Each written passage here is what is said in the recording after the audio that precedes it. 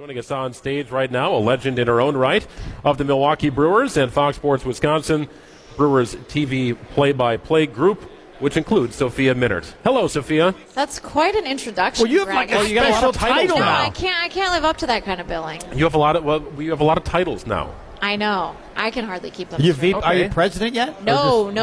That's a Rick Schlesinger title. Oh, Legend. Nope. I feel like that doesn't fit either. Bob Uecker has that. Bob Uecker probably holds And that. I'm certainly not going to pretend to be in his category. Well, it's great to see you. Great to see you guys. It's been a little while, so a little backstory here. And Sophia and I shared a booth in Los Angeles. Booth 12, Booth 12. will be never used again after I, and Rock sat in there for the series that was in Los Angeles. And what happened was it's a very crowded media room in Los Angeles, so a little soft knock came at my door one day, and it was Sophia and Bill Schroeder. They came down and said, hey, do you mind if we bunk in here a little bit? Now, the booth was no wider than this table. No, it was a very small booth, so we all hunkered in there and enjoyed watching Brewers baseball.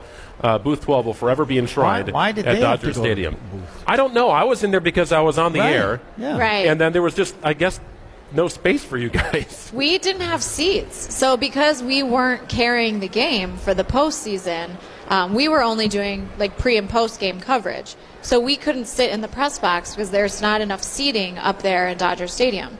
So Greg is being very kind with his version of the story. What really happened is, I did knock at the door and I said, please, God, Greg, take us in because we have nowhere else to go. And otherwise, Rock and I were probably going to go sit like in the stand somewhere. She didn't throw it, do you know who I am? She didn't use it, do you know who I am? No, I actually just kind of begged Greg and guilt-tripped him into allowing us to sit in the booth with him, which was very kind. We enjoyed it. We had a lot of fun. And now you're on to great things with the Brewers, and you've kind of kept fans in the loop this offseason. And really cool stuff, Sophia, getting to know players and what they do when it's not baseball time. You'd have some cool experiences. Zach Davies, Josh Hader, getting to know them a little bit more on a personal level. Yeah, so part of my new role with the team is to do more digital content, to do more off-season content. So we were able to do that with our Brewers on Tap series. You can go to youtube.com/Brewers to see some of that content. But it's been a lot of fun because, as you said, we got to go to Arizona. So we did a tour of Maryvale, Arizona Fall League with Keston Hiura, who's their top prospect, a number of other prospects as well. As you said, clay shooting with Hader, which was a blast, and going golfing with Zach Davies. We had the opportunity to go out to L.A. as well for the California Strong softball game. We did a shoot with Ryan Braun and Christian Yelich, which will come out soon before spring training, and then spent kind of a day in the life with Mark Adonasio at his office in L.A., and that was really interesting because I think you forget that Mark has a very stressful day job that pays the bills for the Brewers. So it was fun to get kind of his insight on what his daily life is like.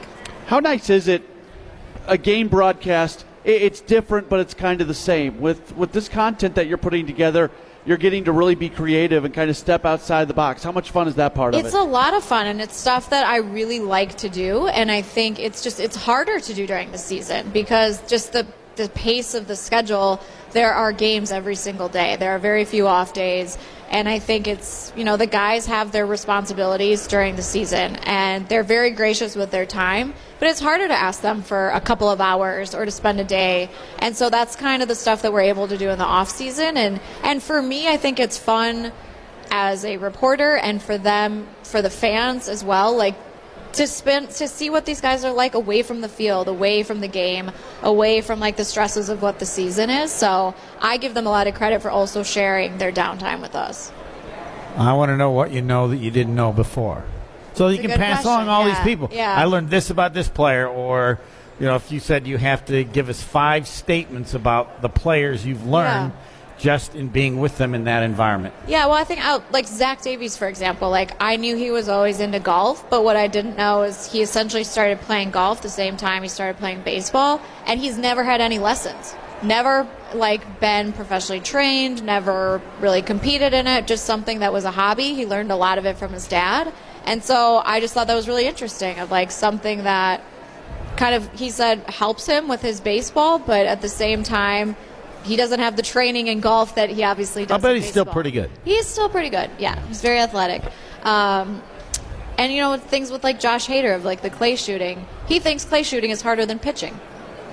I'm like, well, you go out there and you make it look easy, so I could see how you say that, but I think we know the reality, right, of pitching is obviously much harder than clay shooting. Isn't that kind of fun just to humanize? Totally. I think everybody, fans alike, you look for a way to connect with an athlete whose life is different than ours, right? Mm-hmm. Much different. But there are those elements of them as people that you don't often see that can connect you with them. I'm sure there's people who love clay shooting. Obviously, people love golf, right? So that opportunity to get to know players on a human level, I think, is unique.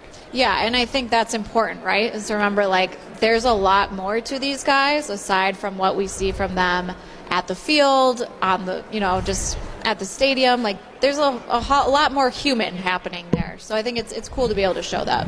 I think it's interesting because we've all been around sports for a long time, and there's a lot of athletes, a lot of teams that you're going to have a guy or two that's not exactly a good guy. With this Brewers group, it seems like across the board, they're all really good guys, and you're getting this situation where you get to know them a little bit more. How much easier is it for your job having the type of human being that the Brewers tend to bring in? It makes it infinitely easier. I mean, I think with what we do, and especially for my role, like, I have to ask the guys for their time every single day. That's just like the reality of it. Like with Craig Counsell, we speak to him twice a day, every day, before the game and after the game. And the same thing with the players. It's not just covering what's happening that day. You're also trying to work ahead for the next day, maybe getting that day's starting pitcher, or you're looking ahead at the series. You're trying to touch base with coaches about what's going on. So I think just being aware of, like, you have to ask people for their time every day. It's hard, and they don't always have to say yes, but these guys, 9 times out of 10, say yes, because they understand that it's part of the job. They're willing to do it. They're happy to talk about it. And it certainly helps when they're winning. There's no doubt. Winning makes everything more fun. But, yeah, I think just knowing that that group really likes each other, they sincerely pull for each other, the chemistry that you see in the clubhouse and on the field is very real. And that's something that Craig Counsell and David Stearns have really put a premium on, is like that character and that connection within the clubhouse. All right, now let's get to the good stuff. One day with Mark Antanasio. What kind of car does he drive? Where'd you go for lunch? What actually does he do? Does he talk baseball? Is that enough to start with? Yeah, that's a good question. So his office is in Los Angeles on Santa Monica Boulevard. He's got a beautiful view of the ocean and downtown. You can actually see a baseball field. And just in the time that we were there, I think you really get a feel for how diverse his day is, and like kind of how his time is being pulled in a lot of different directions. Like with the span of an hour, from the time he walked in, he was on the phone with David Stearns. Then he had to hop on a conference call for Major League Baseball. Then he had to take another call for an investment decision that they needed an answer on by noon. And then because of all that, we were an hour late with our appointment. But these were all things that, like, this is how he operates. This is like, things have timelines. Things need to get done. He's juggling 2 very stressful jobs, right? He's managing an investment company, and he's also the owner of a Major League Baseball team. And it happened to be the day of the Yasmani Grandal press conference. So then he's got DirecTV in his office, so he can watch all the games. He can watch whether it's MLB Network or the business channels to keep track of what's going on in the markets and that day. So we watched the Grandal press coverage on MLB Network. So I think you got a feel for how he has to divide his time and attention, and it's hard. Did you ask him, hey, now, all right, we're watching Yasmani.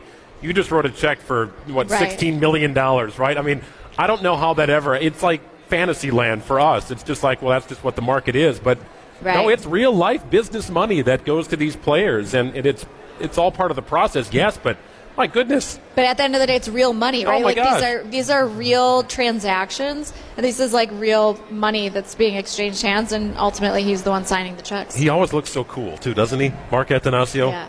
Yes, I would agree with relaxed, that premise. Remarkably relaxed for the stress level of the jobs he has. Even when he had the scooter.